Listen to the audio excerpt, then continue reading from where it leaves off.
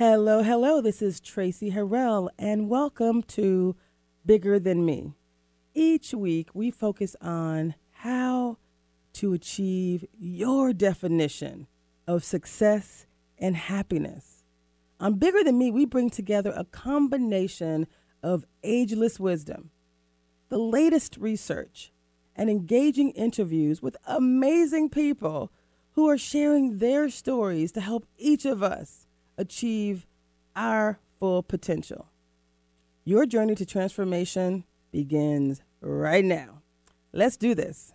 All right, let's do this. I am Traci Harrell, and I am so excited today. I'm actually doing a Facebook Live as well as a YouTube Live. So as I look over there, it's because I'm looking at the Facebook audience, and as I look right here, I'm actually on live on radio, 1150kknw.com, live on YouTube. And so hello to my YouTube family, hello to my Facebook family. I'm doing this as a part of this Be on TV bootcamp.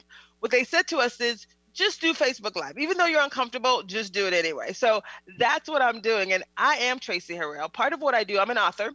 I'm also a coach, an equity and inclusion coach, a leadership coach. I have 25 years of experience in corporate America. I worked 8 years at IBM, 14 years at Disney, my last 5 at Microsoft. And what I realize is part of my mission, part of my strategic goal in life is to help others to live their best lives. Either whether that's from a leadership perspective or whether that's actually from a equity and inclusion perspective. And so today I am continuing a conversation with Rex Brown. Rex Brown, who happens to be one of my most favorite individuals. We just had a situation with Facebook Live. I love doing live shows because you never know what's going to happen, right? So it's like, okay, I'll just focus on you guys. So what's really exciting is, Rex, tell us again who you are and tell me what your definition of inclusion. What is your definition of inclusion? Okay, so again, my name is Rex Brown, Program Director for the Governor's Subcabinet on Business Diversity and Supplier Diversity. I am originally from Providence, Rhode Island, spent most of my life in Boston, Massachusetts, moved to the state of Washington, 6 years ago now. Actually, this month, it will be 6 years ago. And while I was in Boston, I got a dual degree in English and philosophy, and went to law school. After hiatus, returned, got my law degree, and entered government service. Been involved in government service for quite some time, actually, since 98, which is a long time. It's a long time. I've been doing this work for over 16 years. When you say this work, first of all, equity, diversity, and inclusion, doing specific transformational programs, whether it be for workforce development, supplier diversity, or any of the several social and health service programs I've done throughout my career. I love it. So if you're focused on transformational programs, that's actually the work that we're doing right now. And so we brought you, you've been a part of this initiative that we're leading. It's called the Bigger Than Me Success Series, Achieving Racial Equity and Inclusion in Business, Education, Wealth, and Health.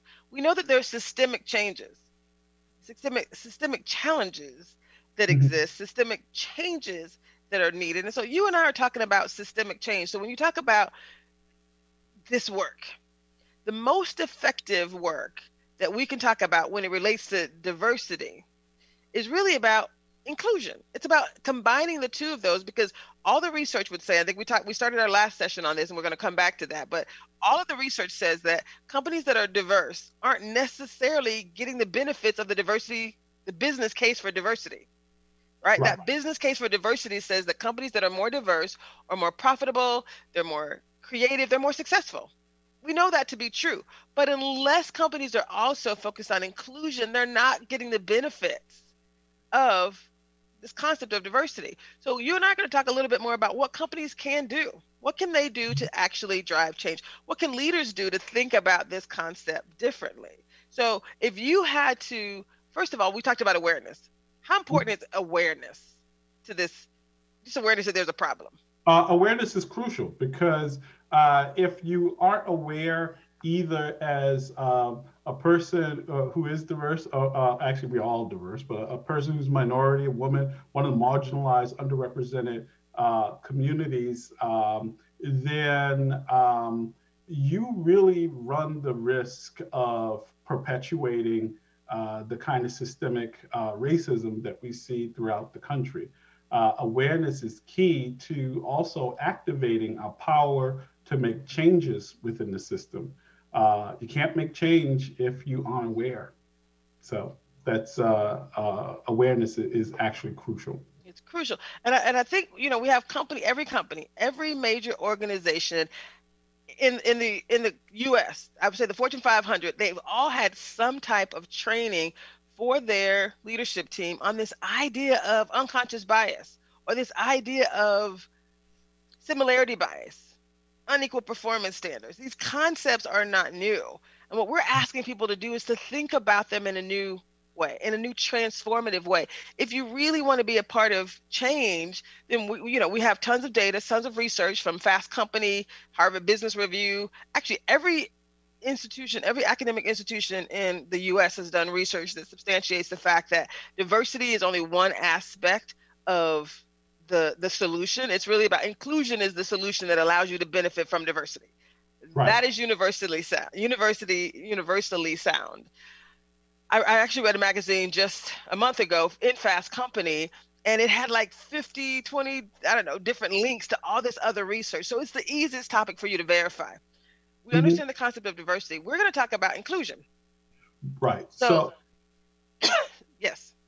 You had asked me what my definition is, and everyone has their slightly different definition. But for me, inclusion is the welcome of all the different perspectives and diverse groups you have within an organization. So the diversity is the presence of it, right? But inclusion is what really makes for the valuing positively of those characteristics.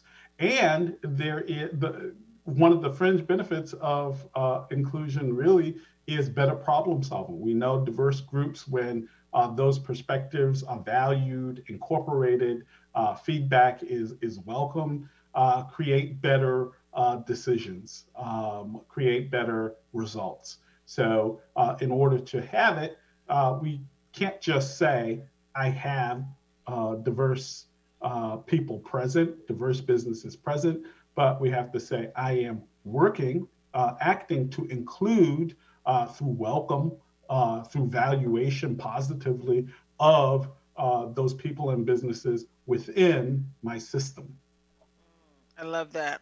And what I truly love about what you just said is that inclusion is for everyone. We happen to be talking about racial equity and inclusion today, but the next book that we're writing in, there's actually 3 books. So book number 1 that I wrote in a few months ago, was published a few months ago, became an international bestseller in 8 countries, 14 Amazon book categories. It's called Ignite Happiness. It's a compilation book. I wrote it with 30 other people around the country, around the world, actually, from, we were a bestseller in the US, UK, Canada, Australia, France, and 2 other countries. I can't remember at the moment. But what's exciting is I'm actually, next week, we'll be finalizing book number 2. It's called Ignite Inner Spirit.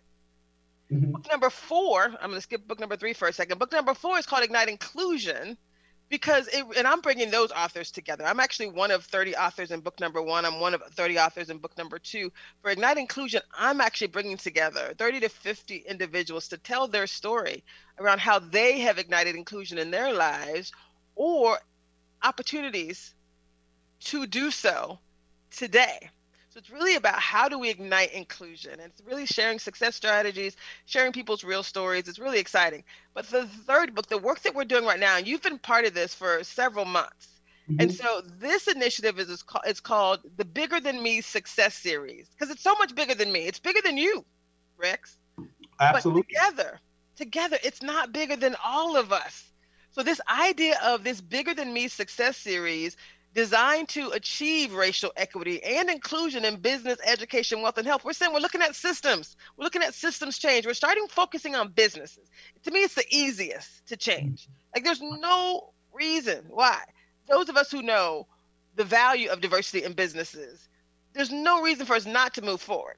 There's no reason for us not to drive change. It's just really been about us asking people, encouraging individuals to think differently about this topic, to think about what they can do to truly open up, create a space for individuals to learn, share, and grow.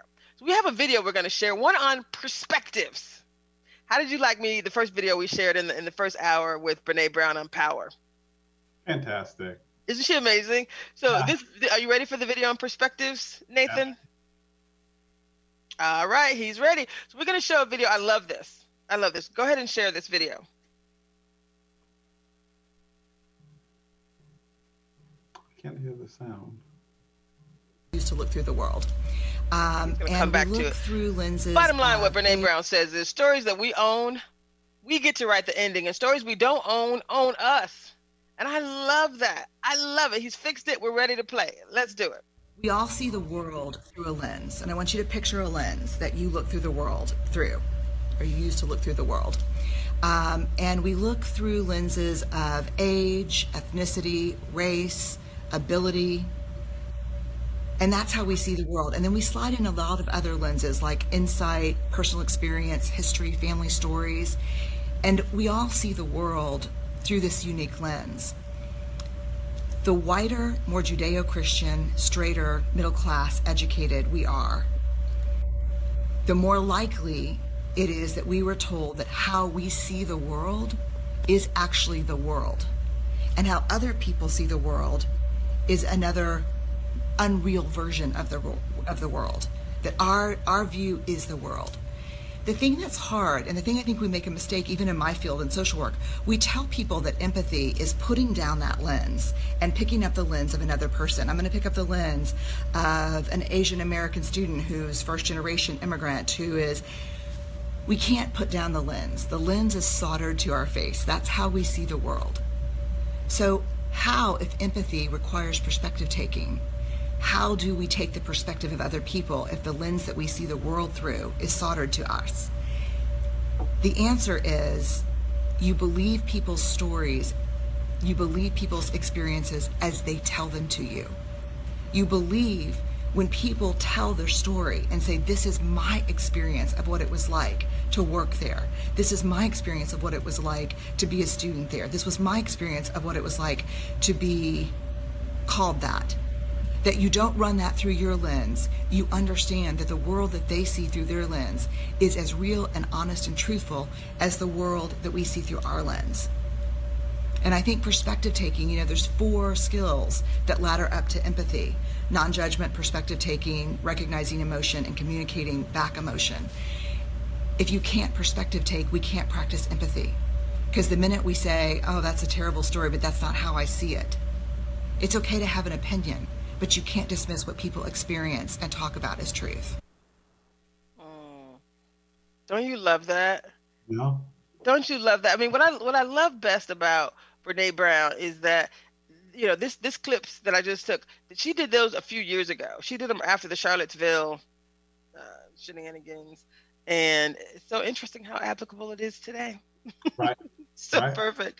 And so when you think about perspective taking, or when you think about the power of telling, the first video we shared was the power of telling your story, right?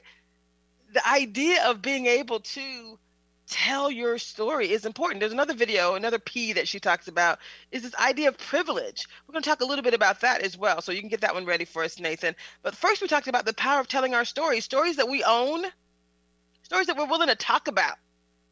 We get to write the ending. And stories that we don't own, they own us. And so part of the beautiful opportunity that we have here and that I bring out of people is we create a safe space for you to own your story. We also create a safe space for you to hear others' stories and allow you to have a different experience. to be able to ask questions. That's what I do as an equity and inclusion coach. If you have interest in making some headway in this space, again, you can find me on It's All Bigger Than Me, THAN me.com. Traci, TRACI, at It's All Bigger Than Me.com. That's what I do.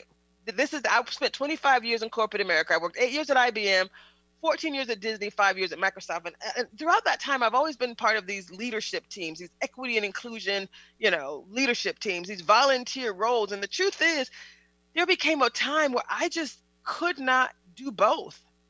I couldn't, in good conscience, continue to be in a position where I had literally done 1,000 interviews with individuals who have stories to tell. And when a company says one thing and they do something different, somebody has to activate. Someone has to, be willing to tell their story and hope, right? And what I heard, honestly, was probably the most loving thing I could hear. These were amazing people. What I heard is that we weren't ready. It's literally what I was told by my leadership team. This is great. I know what you need. I understand this idea of adaptive leadership. I hear you. We're not ready. I even had so what do you do with that, Rex? When someone says they're not ready, they're not ready, they're not ready. All you can do is work with people who are ready. So if you're ready, for change, we're going to make sure that this work sets you up for success. We're providing those who are ready and willing everything that they need to be successful in business and in life as an individual. If you've lived a life of privilege, we're going to help you lovingly. There's no guilt because no one. It's just about each of us getting to a better place. And so this is my new career. I call it it must have been it's a career when I start getting paid to do it. And so, right. And when I left corporate America, I thought, this is my calling. I started a ministry called It's All Bigger Than Me Ministry because I just wanted to make this gift available to everyone. Like even students aren't informed of what could happen, what happens to them in corporate America. So tell me a little bit about what you think, Rex, about this idea of perspective. Why are unique perspectives so important? Well, I think, in specific reference to one of the things that you said about the perspective of people who say, I'm not ready, I'd like to comment on that and then work into that because that perspective is important. If we, as Brene Brown says, we have to believe people when they tell us their stories, we have to believe that. But it's also something else going on. And that is that people who aren't ready, a lot of the times in our culture and society, feel that they have to be perfect before they can do the thing, as opposed to progressing warts and all, not getting it right.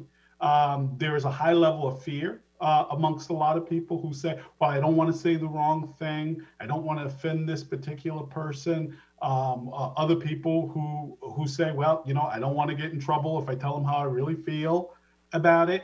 That the safe spaces that you create, the safe spaces that I create, the safe spaces we all agree are necessary are part of the ways we get to hear those different perspectives. And every perspective is beautiful and wonderful, even into some of the bleak spots, because they are who we are. Right? They make us who we are. And what we're talking about is articulating who we are so that we can share with one another some of those lessons and some of that love that creates the ability to move forward in life, right? It is impossible to get, I would say anything perfect, not just many things, anything. I love that. So you're setting way too high a bar for equity, diversity, and inclusion, because that's really hard in the first place.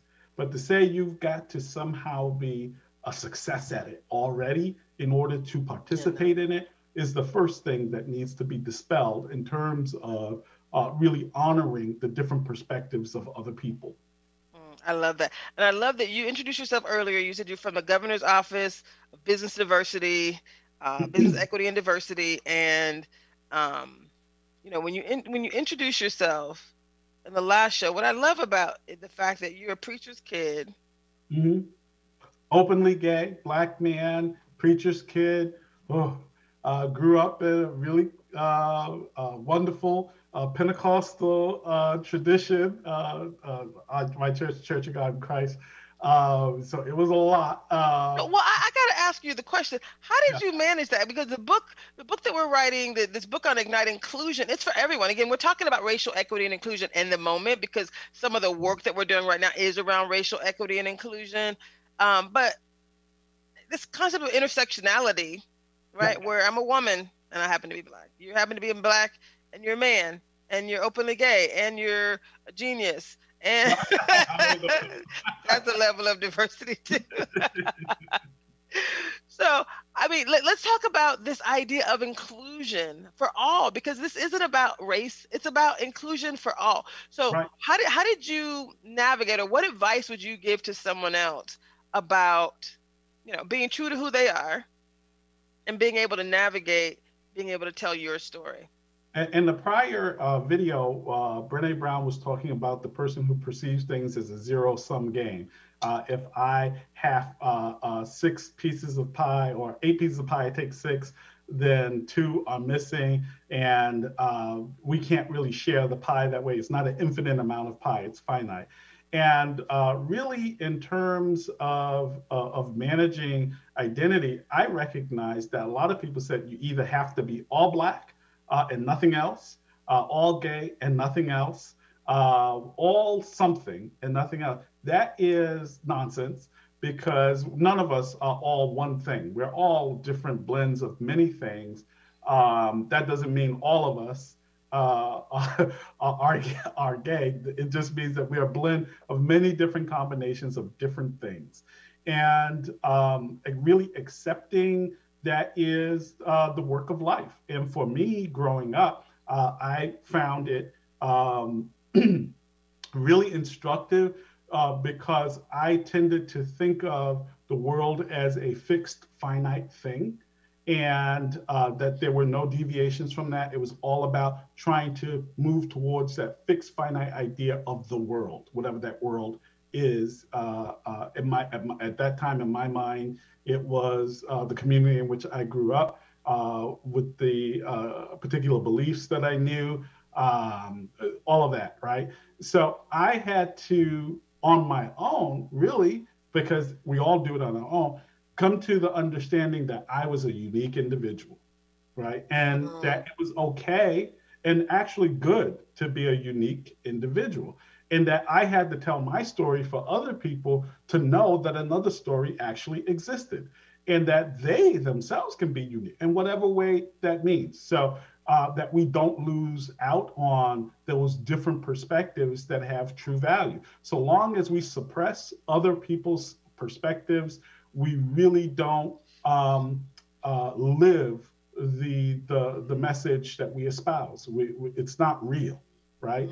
I just got chills listening to you. I was like, ooh, literally, you just kind of shook me to my core a little bit because I think a lot of times people talk about inclusion, we talk about, telling our story, but it really does take courage to just Mhm. live your life and say, this is who I am, this is how I'm going to, live my life, but I'm also going to put it out there because I want to help others. That's why I started this bigger than me initiative, this movement. That's why I'm doing this show right now. It's Right. because I believe that I was put on this earth to help others to live their best life. And one of the areas is leadership, but the other area is in this space around equity and inclusion.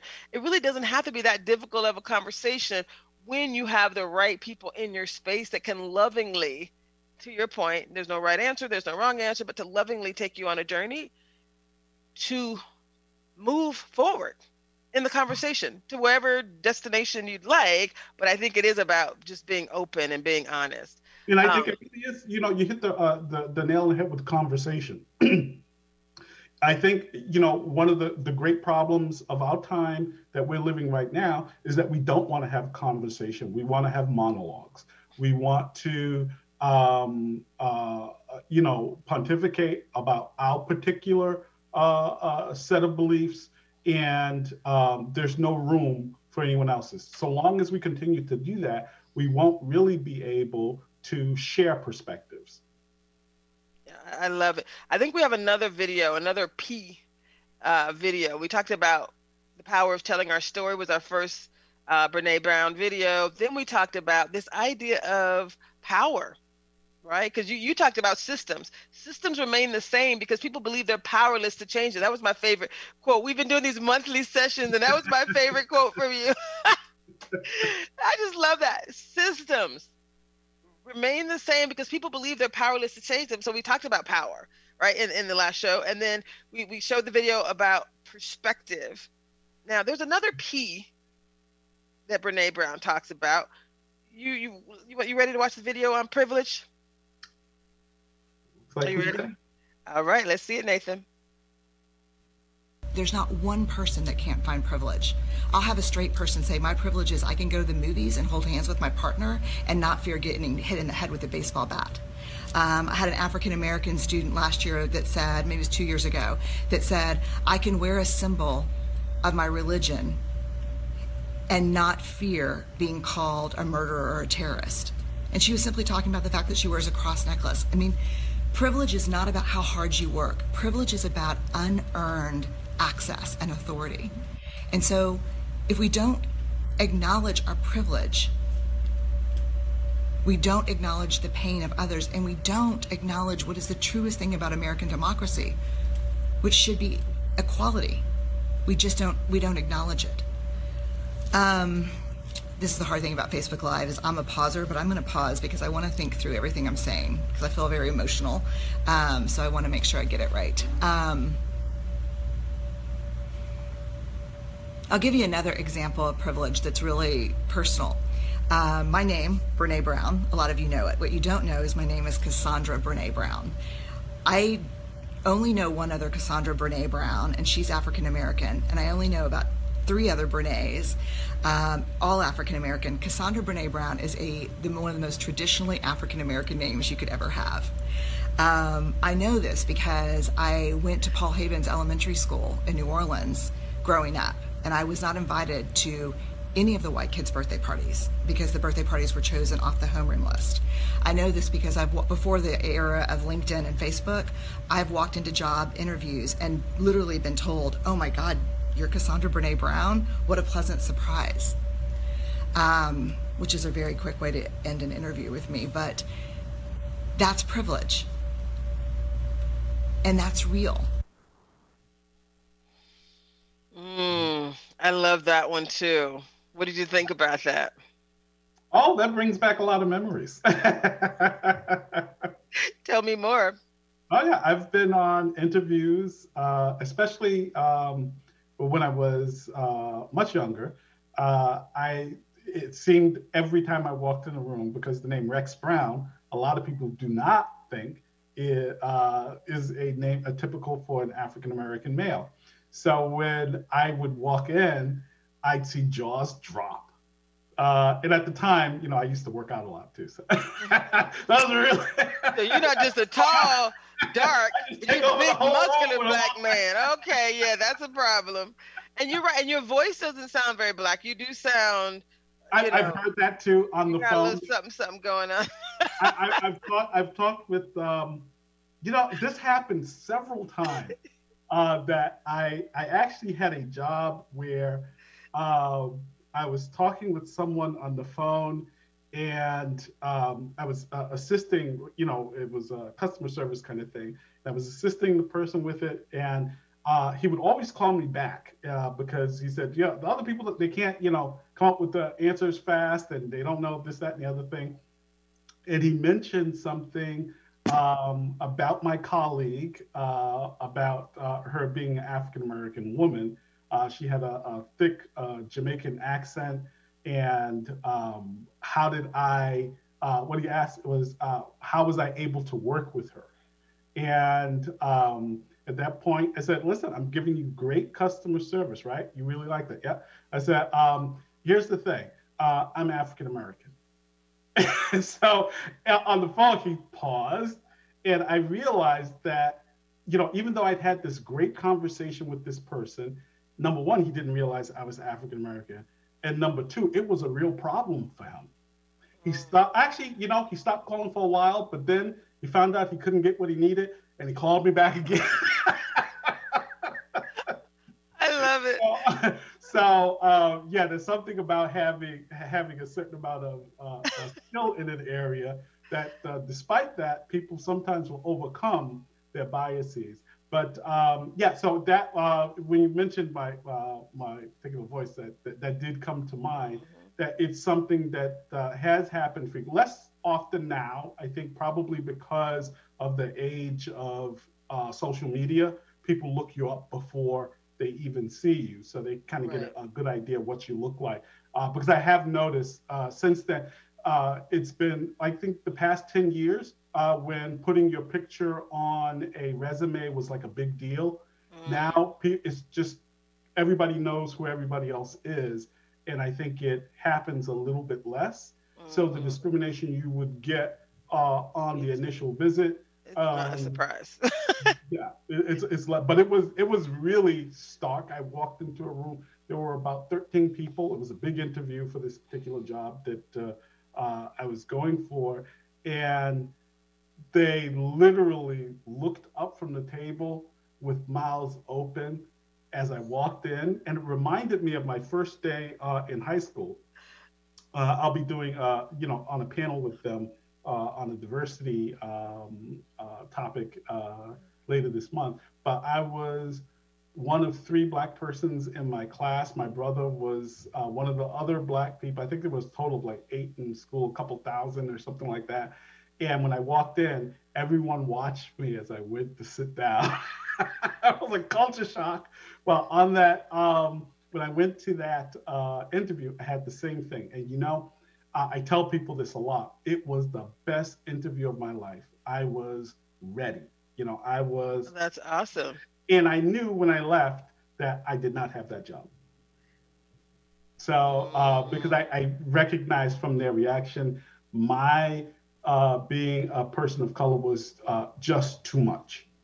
It was too And much. what I think is interesting is you and I also bring a different layer of being Black to the table. You know what I mean? We Yeah, can't absolutely. pass. Right, right. And I think, We can talk about that, right? We're among listen, he family and wasn't friends. just black, he was real black. Which Right, I love. right. So Kamala, we have to talk about Kamala. Like I think she's beautiful, right? She's Yes, gorgeous.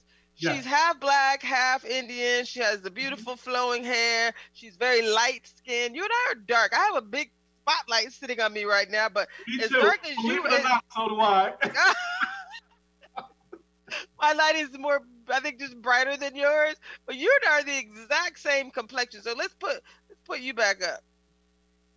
So when you see us side by side, we're Yep, Black. Like we're dark complexion. There is some yep, bias that comes with just being darker. I mean, we know that. Like all the absolutely. research says that too. We could talk about that. Being tall, dark, Yep, big, right? Size, like all those things add to the I'll say the perspective. There's something that comes with that. I'll put it that yeah, way. I absolutely. was going to use the word bias, but I'm going to say, the idea. I'm about 2 steps from the angry Black woman just because I'm tall, Black, and big, right? Like you know what I mean? Like I can, and I'm happy. I'm smile. I got none of that energy, but Right. because of the physical characteristics, Hmm. right? And you, like you said, you're tall, you're dark, you're big, you're working out, so you already are a threat because you're just there's something right. Right, There's just right. something happening there. So we have to be able to at least have conversations about these things in a loving, kind way, right? Mhm. Help people to get to a different place in a loving, kind way. Because again, this is about us having conversations in business. So now let's focus on the business aspect again. So now we're back to if you had to, and we again, one of the things that we're doing, we're offering as a part of this initiative is this idea of a bigger than me moment. So we're creating a space for professionals, for leaders, for executives, business owners, for everyone to stop the system. So, like when something happens, if you don't know what to do, all you have to do is pause and say, this feels like a bigger than me moment. There's just something here. It's bigger than me. It's not about you and it's not about me. But if I had to, if I, right, if I'm the person who's feeling like I'm being, like there's a degree of unconscious bias, as opposed to saying unconscious bias to start, you can disarm the situation by saying, this feels like a bigger than me moment. And if organizations are saying we want to change the status quo, then you're going to embrace these bigger than me moments because you're like, oh, great. That means we get to pause. We get to celebrate this idea of I get to think differently about this thing. I don't even know what it is. It doesn't even matter how it gets resolved. It's almost like if we're willing to acknowledge that there's a thing and we're willing to think about it differently, that is the success, right? We're going to have we have a whole series of steps that people can take depending on, what the opportunity is, who you are in the organization. There's tons of change management, but we have to get to and through the first step of there's a problem, importance of telling our stories, the idea of the idea that we do have some privilege, right? We each have a different type of privilege, right? The fact that power can be shared, because basically this is about shifting power. Because normally when things happen in an organization, they just keep happening. There is no stop, there is no pause, there is no nothing, right? I really like that phrase, because it is very non-threatening to say, I just think this is bigger than me. Why don't we talk about it? As opposed to, I think this has to do with what I look like. I think this has to do about me being Black. I think this is about me being dark-skinned Black man. You don't go into those things that way. You open the possibility for the conversation so that you can walk through it. And there's going to be a whole lot of other, when you open the conversation that well, I think there are a lot of other things that are going to come up that the person, they might be thinking, race is the central thing, but there's other stuff going on and you can get to it. You can get to it. And I think for me, like I said, the reason I love this so much, and again, you're going to help me as we move this idea forward, but and I've had people, even Black people, say, I work for a corporation. This guy, he's part of this, I'm part of the executive board for the Washington State Coalition of African Community Leaders. It's like 30 or so different African organizations. And he shared that he was part of, I won't say the name of the company, but a large grocery chain.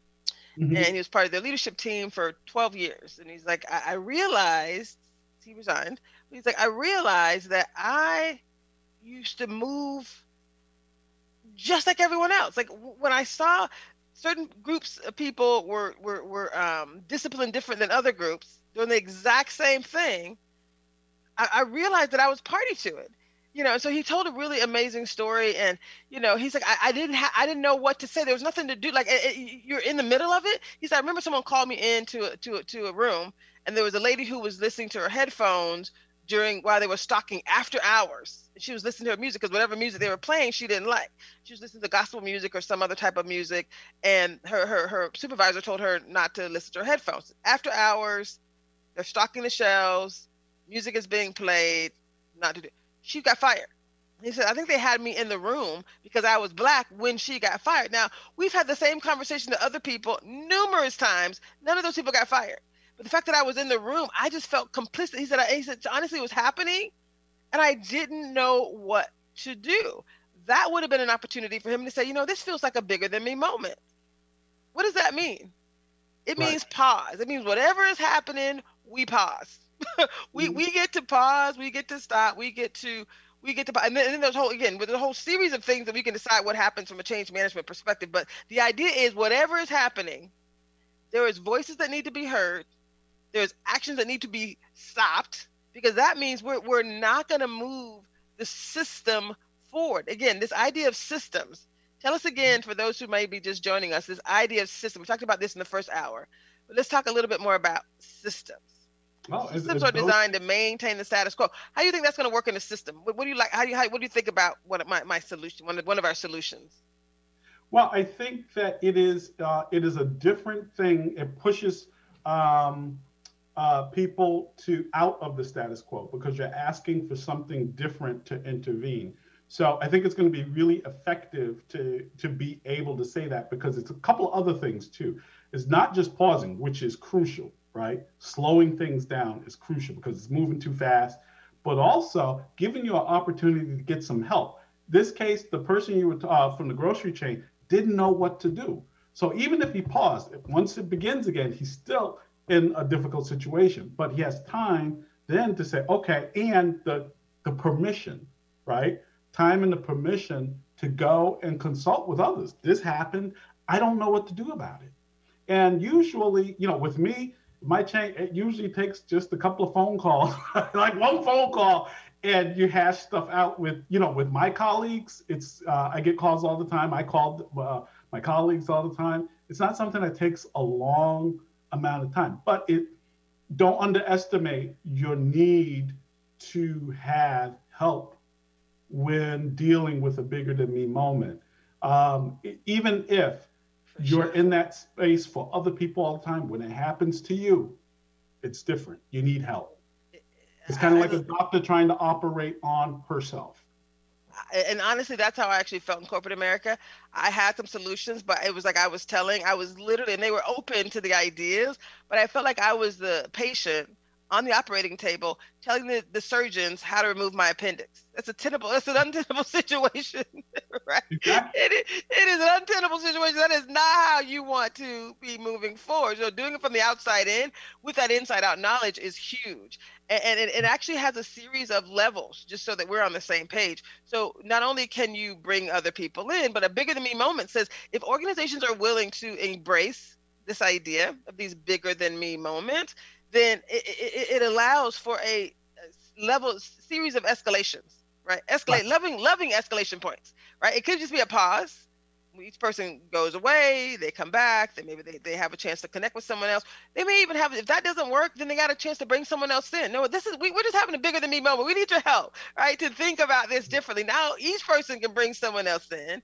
You can escalate to different levels of leadership. You can continue within your organization. You can escalate to outside of your organization. This idea of bigger than me moments means we're creating a space. We're creating solutions that says basically simple enough, but a bigger than me moment by definition. And again, there's tons of change management that I've done around this topic, but it is about changing the status quo one individual at a time, but giving you the opportunity and the space to bring others in with you, to take others on the journey with you, and for everyone to realize it's not even about you. It's not about you or the situation that you're even talking about. Absolutely. This is about changing the system. It's bigger than me. It's a bigger than me moment. It's like, hey, woo, we all get to, if you believe the research, right? If you believe the research that we talked about at the beginning of this hour, if you believe the research in Fast Company and Wall Street Journal and the Harvard Business Review and every academic institution, right, around equity and inclusion, the fact that the business case for diversity has failed without inclusion. So this is that inclusion solution. This is one of those solutions to inclusion. It's basically when something's happening, we don't know what to do because we haven't done it. For 40 years, we've been talking about it. We haven't done it. So this is part of that solution. It's part of the ecosystem that allows us to lovingly say, oh my God, this is so exciting. And organizations get to celebrate, right? It's really interesting that in the past, it happened a little bit by accident because there were deliberate laws that you cannot discriminate. You have to include specifically at the time Black people and people of color into the workplace, women into the workplace.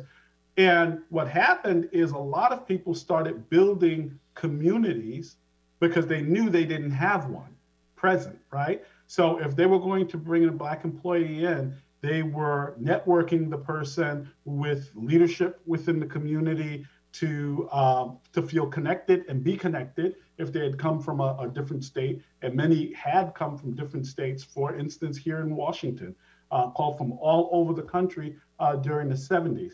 But that population has shrunk significantly, and largely because those centers of community have eroded as people have largely moved out of aged out of work, moved out of the state, and there hasn't been a more deliberate inclusion policy to have that community present.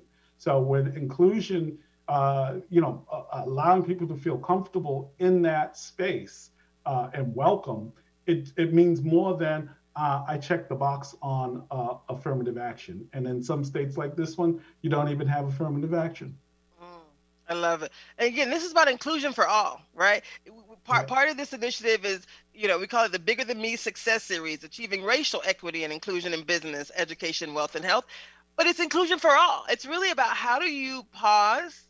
How do you allow and create a safe space? How do you encourage people to decide that I want to be intentional, right? I mentioned earlier that I am an inclusion coach. It's one of the things I do. I'm a leadership coach as well. Part of what we do is to help individuals. I can take you on a one-on-one journey. Organizations, if you want your department and your leadership team to think differently, we can take you on Mhm. that journey. If you want organizationally, for you to just think about the fact that there are different perspectives, different opportunities, it's a beautiful thing. Yes, sir. I see your. I think a really important part of welcome is also for this time, which is really clear at this time, are including gender pronouns, because if a person can see that a business is conscious that some people may not identify as male, who may be, some may identify with they, them pronouns. And this is more into gender that I think a lot of businesses are just finding out about. In our Department of Licensing, I believe they have an X category. So these things are becoming part of our world. And to be really inclusive, we have a responsibility to understand those particular aspects of inclusion. These are specific types of inclusion. It means more than just saying, hi, everybody, you're welcome, or hi, guys, you're welcome. Some people aren't guys, right? Listen, I'm a Southern girl. I do that all the time. So, yeah, does y'all work? Hey, y'all. That's pretty generic. Y'all works perfectly. I think the South really had it. Had it down. They had it covered. I love that. Oh, you're so amazing. I can't believe you have less than 5 minutes in this time together. Well, I can't believe it either. It's been a pleasure to be with you. You're amazing. I literally just wanted to make sure I got some more specific insights from you. And in this way, this has been such a pleasure. Is there anything else that you would share as a call to action for leaders, for individuals, for organizations? But if you're speaking to a leader of a business, and the question is, how do I create more inclusion in my company? Mm-hmm. What would you share? I would tell them to stop pigeonholing their employees, much like has happened in the past, envisioning employees as only capable of being in one particular area and starting to think big. If you have a highly qualified candidate who, for a particular job interview, is not going to get that particular position, work a little bit harder to make sure that person is considered in other opportunities. Do something like have your recruiters reach out to the person to tell them about specific opportunities. Mention names of people who are women, minorities, people who have different gender identity within your organization. Mention them, talk about them, because you're talking about likely other people who don't look like them, who don't have that experience.